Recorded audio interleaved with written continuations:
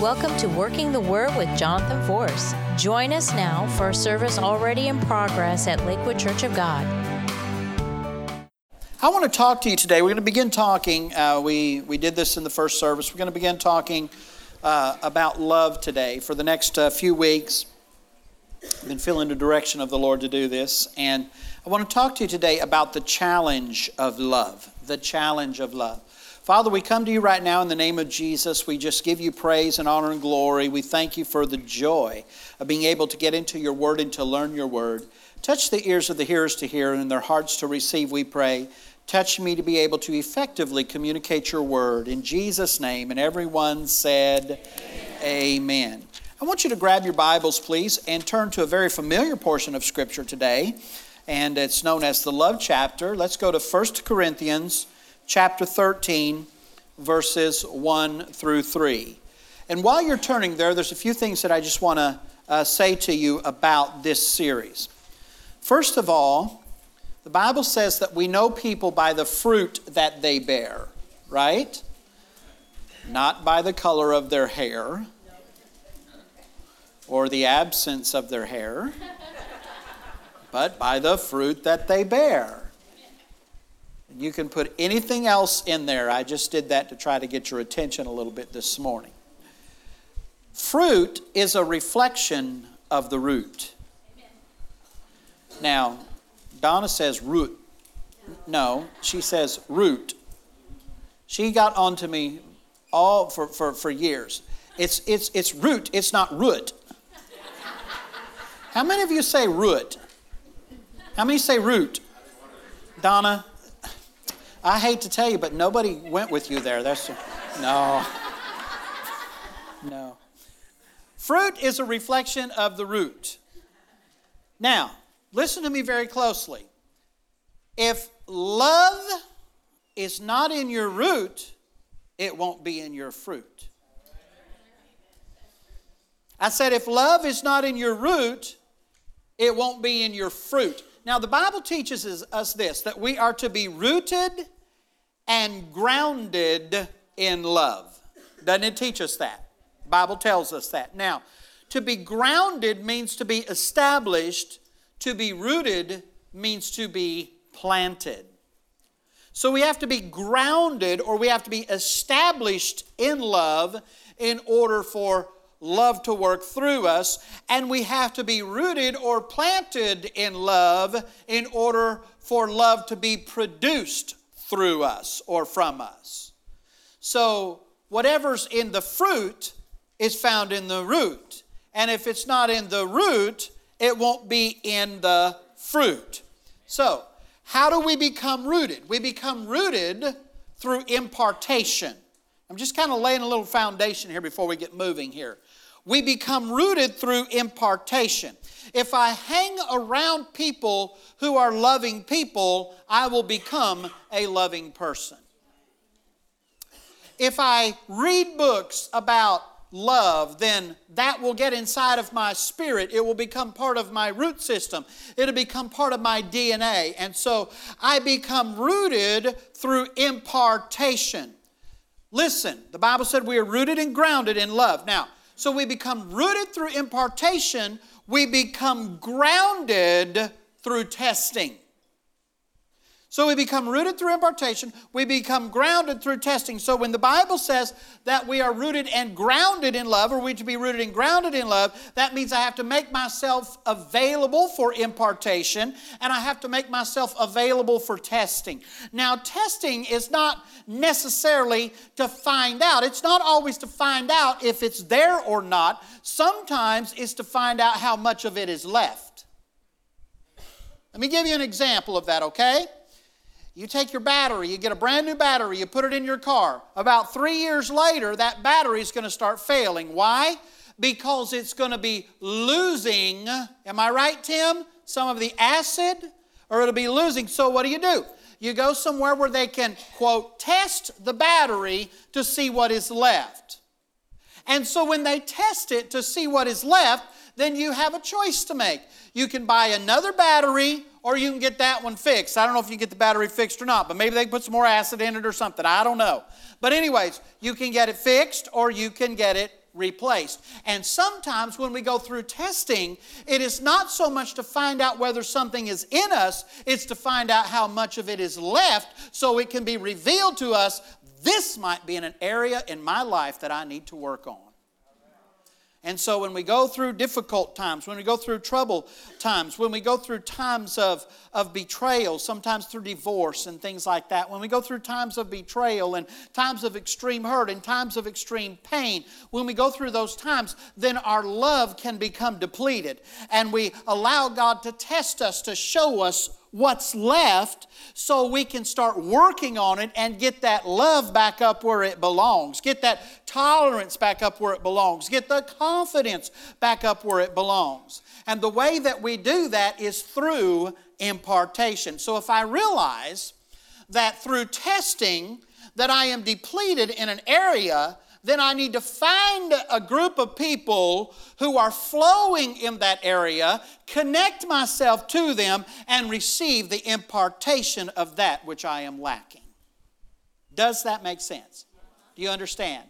So the challenge of love today that I'm going to talk to you about, the challenge of love today is first of all to find out what the Bible says about love, and to find out how that we can receive it through impartation, and also to make ourselves available for the testing. Because when I'm tested, I want the Lord and I want other people to find love in my root so there can be love in my fruit.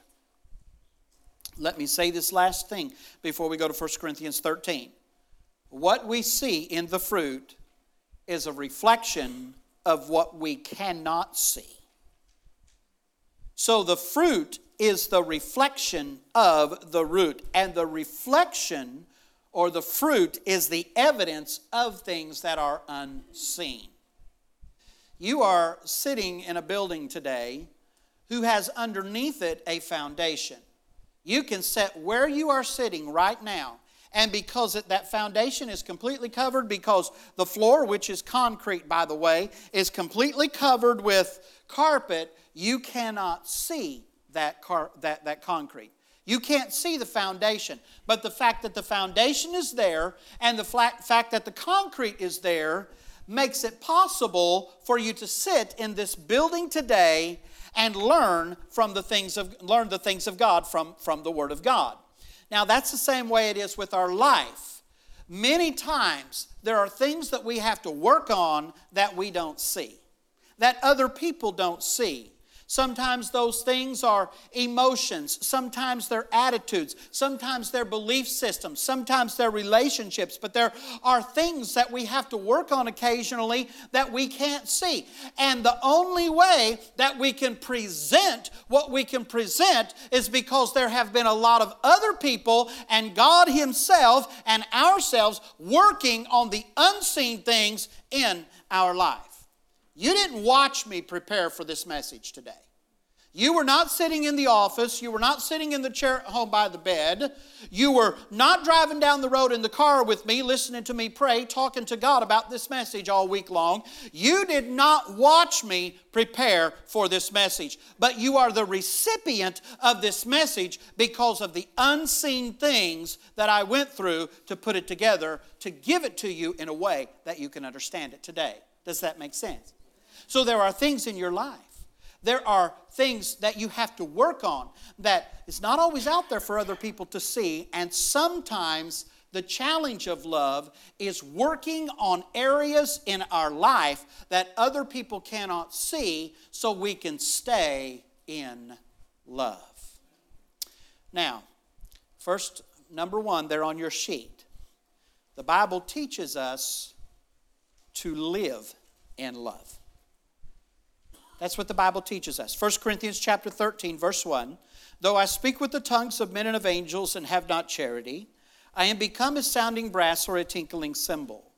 And though I have the gift of prophecy and understand all mysteries and all knowledge, and though I have all faith so that I could remove mountains and have not charity, I am nothing. And though I bestow all my goods to feed the poor, and though I give my body to be burned, and have not charity, it profiteth me nothing. The Bible teaches us to live in love. It's not always easy, is it? It's not always easy to do that. The Bible also says in Ephesians chapter 4 and verse number 2, in the New International Version, it says this. It says, be completely humble and gentle, be patient, bearing with one another in love.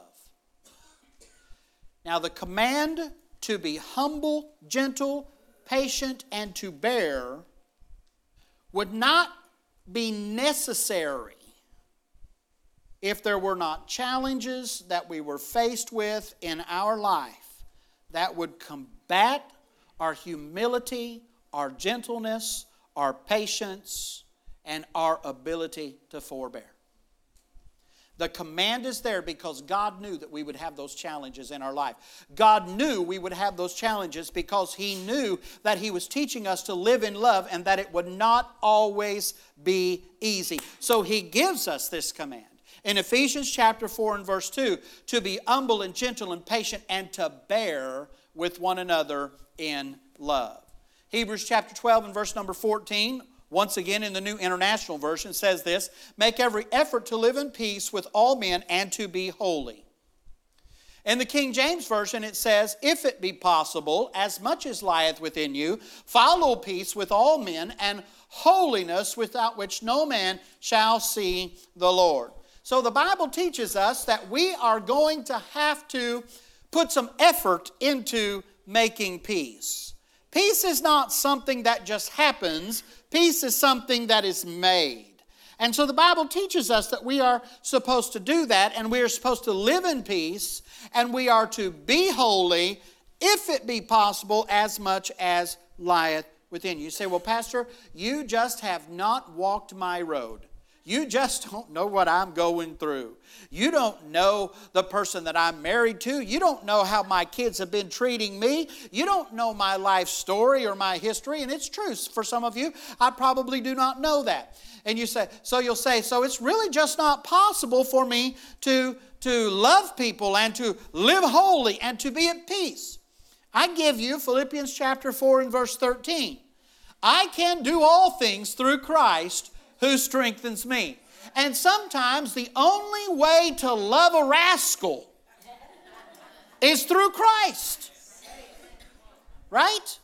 Sometimes that's the only way that we can love a rascal, because not everybody's going to treat you right for the rest of your life. Just because you give your life to Jesus doesn't mean that all of a sudden everything's going to be wonderful and you're going to float around on clouds and sing holy, holy, holy all the rest of your life. No, you said, Lord, I want you to be the Lord and the Savior of my life. At that point, the devil painted a target on your back. And the enemy will fight you, and he will try to defeat you, and he will try to destroy you. But greater is He that is in you than he that is in the world. And the fact that the enemy is fighting you is proof positive that you have value to the kingdom, and God will come through for you. Today, I want to talk about what the Bible says about getting along with people. I want to talk about what the challenge of love. I want to talk about what it means to be in love. Now, just let me, in the foundation stages here once again, just let me go down a little rabbit trail for just a few moments here, okay? We did this in the first service, and I think we need to do it here in the second. How many of you hate drama? You just can't stand it. You know, I mean, drama is from the devil, isn't it? I mean, how many of you have social media? Facebook, Twitter, Periscope, Instagram, Pinterest, Tumblr. I'm saying some of you old folks are like, what's that?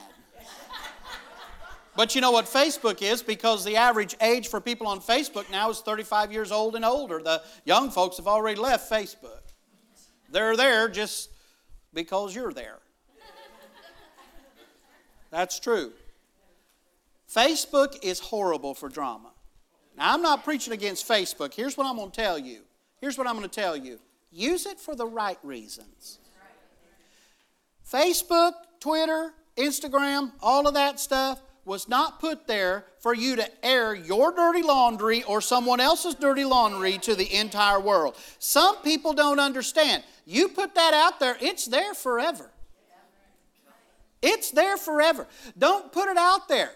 Now, here's the drama part of it, okay? There's some people who are too weak to say something to your face. So what they'll do is they'll get on Facebook and they'll talk in code. And they'll try to get other people, they're trying to bait other people to come over to their side. And people jump on there. Oh, that's right. The Bible says this. And they have no idea what that person is trying to do. That's drama. Be strong enough. The Bible says if you've got something against your brother, go to that person and sit down and have a conversation with them and get it resolved. Don't be throwing it up there on Facebook. Here's what you use Facebook for. Let me tell you how to use Facebook and Twitter and all of that. Here's what you use it for. For the edification of the saints, for the work of the ministry, for the strengthening of the body of Christ. Encourage one another on Facebook. Put scriptures on there. Put words of encouragement on there. Put comedy on Facebook. Put that up there. Put comedy on Facebook. Put something funny up there that'll make people laugh and chuckle when they see that. Use it for that, and use it for pertinent information. Use it to advertise things that need to be advertised, okay? But don't be using it to try to dig somebody. If you do that, you're just weak. So don't do that. And you're unscriptural and unbiblical. So I hate drama. I don't think you like it either. And so I just wanted to get off on that little rabbit trail. I'm your pastor. I have to live with you every day. So I'm your pastor. So it's not like I've got the anointing to be an evangelist. Blow in, blow up, blow out. This is what you do. Bye, I'm out of here. No, I have to deal with the fallout of this. I want you guys to understand. I'm not going to put something bad about you on Facebook. I don't want you putting something bad about me on Facebook. You don't put something bad about everybody else out there. Use social media to strengthen one another, to encourage one another, to be a blessing, to take the word of God around the world. Just, tweet that. For God so loved the world. Tweet. That He gave His only begotten Son. Tweet. And if you want to get a message to me while I'm preaching, hashtag JVorce. It'll come up. So we got to hate drama. The challenge of love is to, first of all, hate sin. You don't hate the sinner, you hate the sin. And if I hate something, I'm not going to be involved in it, okay? So, and then, how many of us love peace? Don't we love peace? I love peace. I love a piece of cake. I love a piece of pie. We love, some of y'all are like, oh, he's anointed now. He's anointed now. How many of you love peace? I love peace. Don't you love peace? Listen, peace is something that is made. It takes effort. We have to put deposits down in order to have peace in our life. That means that when I've got somebody that is working contrary to peace in my life, that I'm supposed to bless them that do good to me. That's what the scriptures say. I'm supposed to love my enemies, do good to them that use me and that say all manner of evil against me falsely. The Bible said they did that to prophets. They did it to the prophets that came before you. And so we're supposed to just love even our enemies. Now, I've been in this thing. I started ministering when I was 8 years old, and now I'm 48 years old. So almost 40 years I've been in this thing. And I've learned a few things. We've pastored 4 churches, and we're thankful for that and all of that. But I've learned something. I've learned that it's easier to just stay in love. You will have invitations in your life to side with people who want to get in wars against other people and who want to do this and do that. Listen, there's just as many people who are interested in peace. Find that group. Connect with that group. Connect with encouragers. Connect with people who believe in you and who believe in God's word and God's blessing in your life. Takes effort, but it's worth it.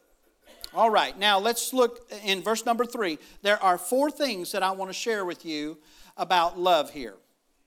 Though I speak with the tongues of men and of angels and have not charity, I am become a sounding brass or a tinkling cymbal. Verse number 1, the Apostle Paul, writing to the Corinthian church, said this. He said, love is more important than spiritual gifts. That's what he said right there. Though I speak with the tongues of men and of angels and have not charity, I become as sounding brass or as a tinkling cymbal. I'm not near as interested in how much you can prophesy as I am in how you love your enemies. Because the devil can prophesy. The devil can work miracles. How can he work miracles? Because some sickness is of the devil. Not all sickness, but some sickness is of the devil. And all he has to do is lift that hand and it looks like a miracle took place. The Bible says right here, it says, if I speak in the tongues of men and of angels and don't have love, I am a resounding gong or a clanging cymbal. That means that if you're speaking in tongues, if you're prophesying, if you're trying to work miracles, if you're doing all of this kind of stuff, you don't have any love in your life, then you ain't doing nothing but making a bunch of racket. You know why? Because the lost can tell the difference. And you're not going to be able to pull the wool over their eyes like you will the Pharisee. The Pharisee will believe it. Oh, that sounded good. That was a fluent prophecy. Hallelujah. Praise the Lord. God moved on you, didn't he? I can't believe what... Oh, hallelujah. Praise the Lord. Come to church. I know that you are for me. Go to lunch. Can you believe?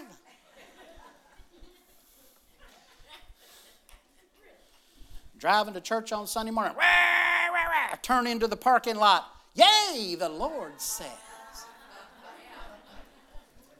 You're not fooling anybody. No, it's not a measure of how much we prophesy. It's not a measure of the miracles that we operate. That has nothing to do with it. God's always going to honor His word. Excuse me for saying this, and if it offends you, I'm sorry, but Mickey Mouse could stand up here with his big ears and read the Word of God, and it would have its intended effect because the Word of God is anointed. Hallelujah. A sinner, a lost person can get up and can preach the Word of God. How well I can minister to you, how well I can communicate the Word of God to you is no indication of whether the anointing is on my life or not. It's how I live outside of the pulpit. It's how I live when no one's looking. That's called integrity. Okay, let's move on here. In verse number 2. Then we go on here, and though I have the gift of prophecy and understand all mysteries and all knowledge, so that I could remove mountains, have not charity, I am nothing. So number 2, he says that love is more important than knowledge. So first of all, he said love is more important than spiritual gifts. Secondly, he said love is more important than knowledge. If I know everything there is to know about nuclear science, if I know everything there is to know about medicine and philosophy, if I know everything there is to know about psychology and every other ology or study of things, if you know it all but you do not have love, then the Bible says that you are nothing at all. And then it goes on in that scripture and it says that it's more important than faith. Right there on that same scripture, it says, though I have the gift of prophecy and understand all mysteries and all knowledge. Now look at this. And though I have all faith so that I could remove mountains and have not charity, I am nothing. 1 Corinthians chapter 8 and verse 1, when the Bible said here that love is more important than knowledge, 1 Corinthians 8 and verse 1 says this, knowledge puffs up, but love builds up. Hello. Knowledge puffs up, but love builds up.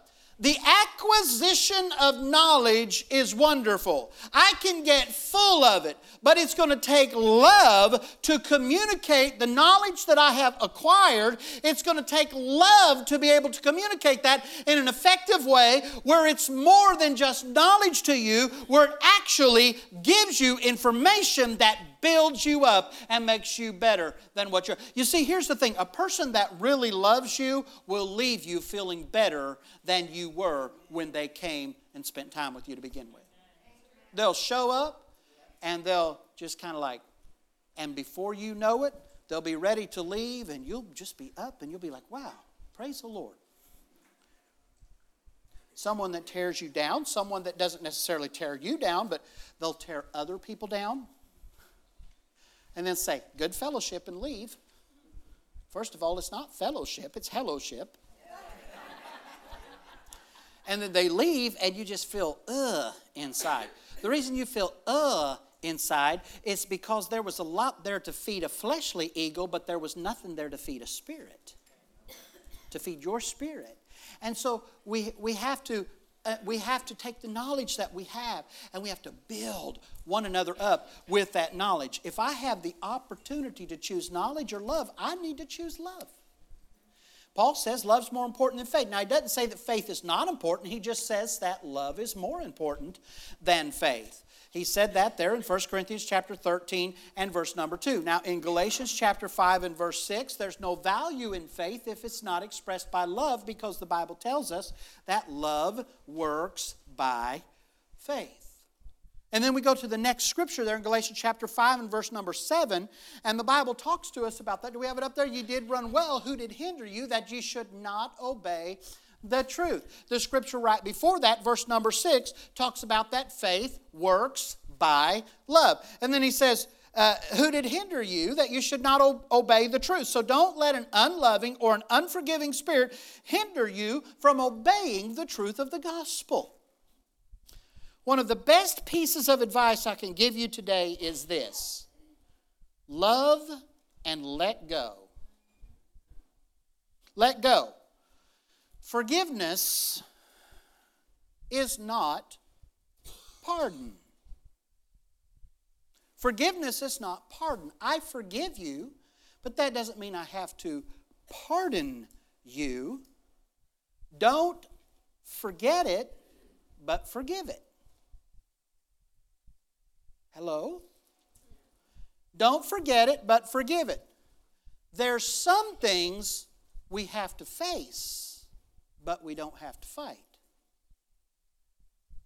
Just because you face it doesn't mean you have to fight it.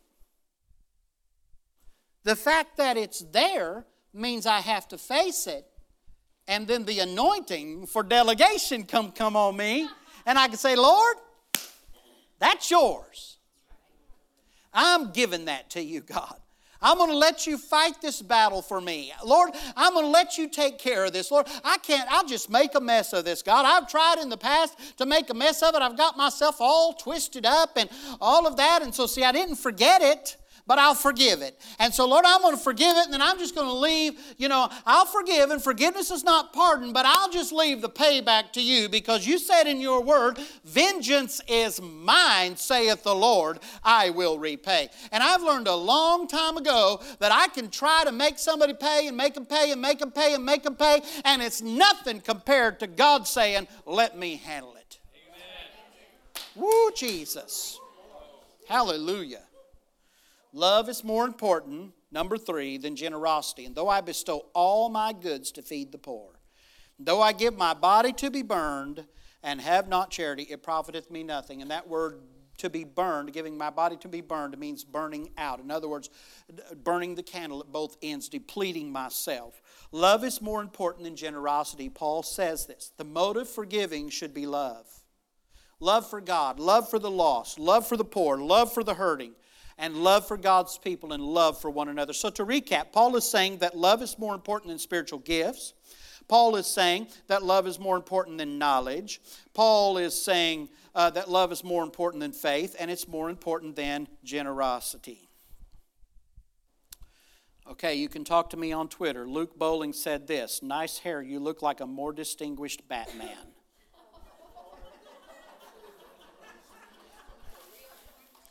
Luke, you didn't know I was going to read that from the pulpit. You better watch it, man. Huh? And he wants to be my son-in-law. Watch this. I love you.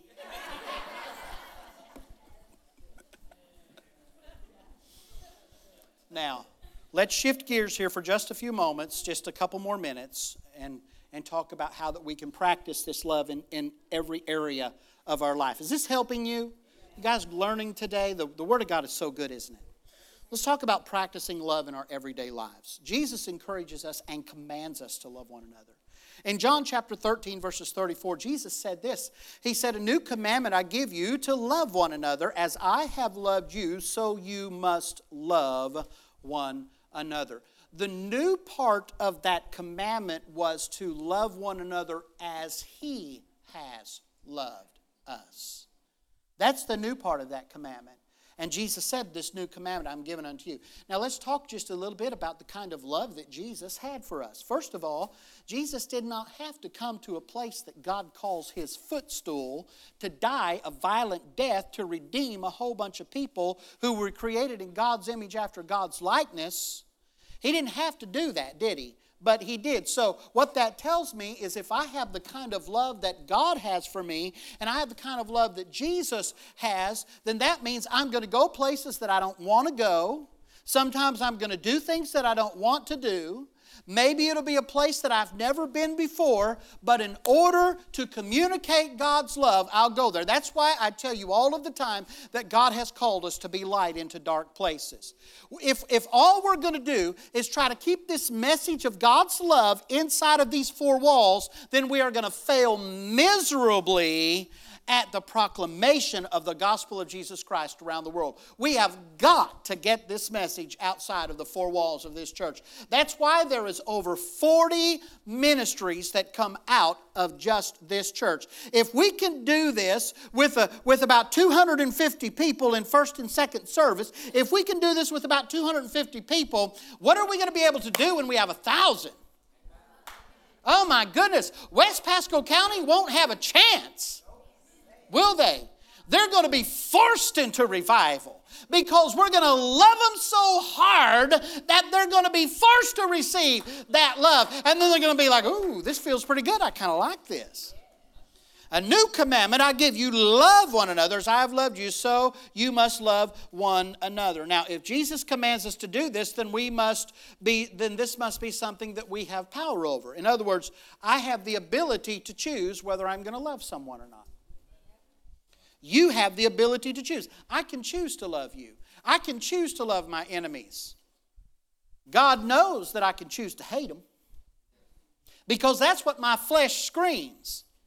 But as long as I'm living for the Lord the way that I should and I keep God primary in my life, then I can choose to love them with the love of the Lord. Here's a good scripture, Philippians chapter 2 and verse number 4, when it relates to that. The Bible says, "Each of you should not look only to your own interest, but also to the interest of others." This passage teaches us to not be selfish or manipulative, but to be loving. Now, let me say this.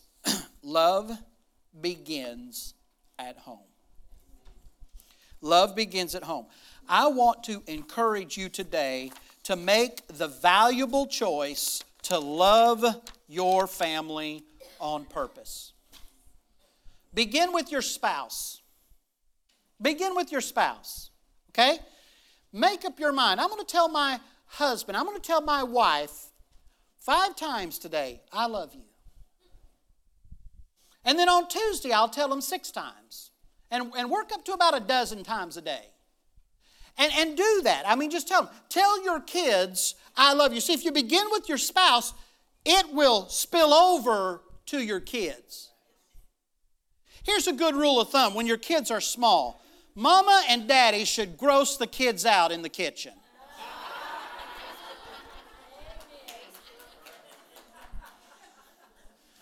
What do you mean by that? When they're 3 and 4 and 5 years old, "Come here, baby." Right in front of them, they'll be like, "Ew, cooties," and all this kind of stuff. But they'll never forget, Daddy loved Mama and Mama loved Daddy. So gross them out. Go ahead, just gross your kids out. Then when they get to be teenagers, gross them out Friday night on the football field. No. No. How I treat Donna is how my son is going to treat his wife. How she treats me is how my girls are going to treat their husband. Because Kids learn, they are products of the environment in which they grow up in. And so we have the responsibility to do the best that we can to teach them the very best that we can. So love begins at home. So begin with your spouse and let it spill over to your kids. And then it'll spill over to your extended family. There's users that will always be there in your extended family, but love them anyway. Just love them anyway. And then when I say your extended family, that's really talk extended family. And let's talk about God transforming your in-laws into your in-loves. Okay, here we go. In the first service, I was sharing about Vicky, my mother-in-law.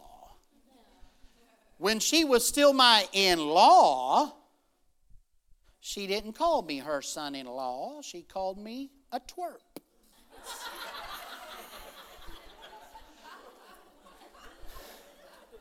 26 years ago, when Donna and I got married, her favorite name for me was that little twerp.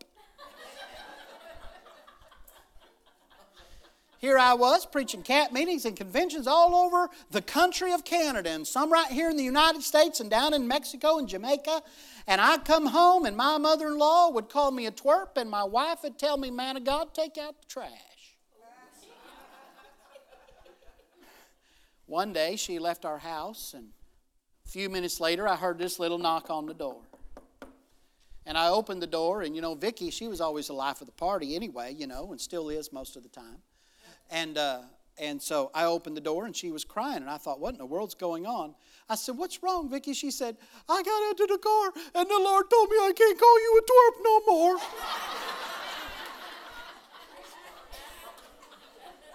I said, "I don't care if you call me a twerp." "Yeah, but he said you're a man of God, and I can't call a man of God a twerp." I said, "Thank you, Jesus." Wasn't too long after that, and instead of son-in-law, I was son-in-love. And now, I call her my outlaw. Some have in-laws and others have outlaws. I love her, but she's, but no, I call her my mother-in-love, my father-in-love, and my mother-in-love. God can take those very difficult, and this is the point I'm trying to make, God can take those very difficult circumstances in your life, and sometimes those circumstances become very, very difficult when you start talking in-laws. Because really, all joking aside, in-laws can become outlaws, which means they will fight against everything that pertains to the relationship that you are in because they don't approve of it. In those instances, and I know it's very difficult, but in those instances, I encourage you, stay in love. Just stay in love. Just say, you know what? My personal peace, my spouse's personal peace is not worth us staying all twisted up in this drama every day. So we're just going to choose to love them with the love of the Lord, and we're just going to love one another. And when you do that, you can see God begin to shift that and start turning it around. So love begins at home, starts with the spouse, spills over to the kids, gets into the extended family. Then you all come to church together, and it spills over into the church, and then spills into the church family. And then when the church family has the love of God in it like this one has, then it spills over into our community, and then eventually into the world, and you become the fulfillment of what Jesus said in John chapter 13 and verse 35, when he said, "By this will all men know that ye are my disciples," say it with me, "if you love one another." Hallelujah. How can we win the world if we don't even love each other? No, let's get it fixed first. And then let's go win the world. The world is your unsaved loved ones. It's your unsaved co-workers. They are watching you and listening to everything that you say. So when you go home and run someone down from your church family, they're thinking, "And you want me to go to that church?" In closing, there's a more excellent way, and that way is the way of love. Jesus was the physical manifestation of God's love on the earth. Today, because Jesus ascended and is sitting at the right hand of the Father making intercession for you and I, today as Christians, we are the physical manifestation of God's love to the world. How long has it been since you've loved someone to Jesus? We can preach to them all day long, can't we? Now, the greatest power is love. Quit nagging that unsaved husband. Quit nagging that unsaved wife. Just love them into the kingdom. Just love them with the love of the Lord. There's no greater power than love. John chapter 15, verses 12 through 13 says this, "This is my commandment, that ye love one another as I have loved you. Greater love hath no man than this, than a man lay down his life for his friends." I'm going to make a statement here. I don't want you to ever forget it. It wasn't your sin that motivated Jesus to die on the cross. It was His love for you. His love for you. It was necessary. Calvary was necessary because of our sin. But His love is what motivated Him. That's what motivated Him. He loved you when you were still in your sin. God loved the world so much that He gave His only begotten Son, that whosoever believeth in Him should not perish, but have everlasting life. God loves you today, and He wants you to spread that love like peanut butter to the world around you. Put it on thick. Let them know they're covered with love. Let's all stand. Thank you for joining us today on Working the Word. For more information, go to our website at www.suncoast4, and that's the number 4, Jesus.tv. You may also write us at 12637 Pony Lane, Hudson, Florida, 34669.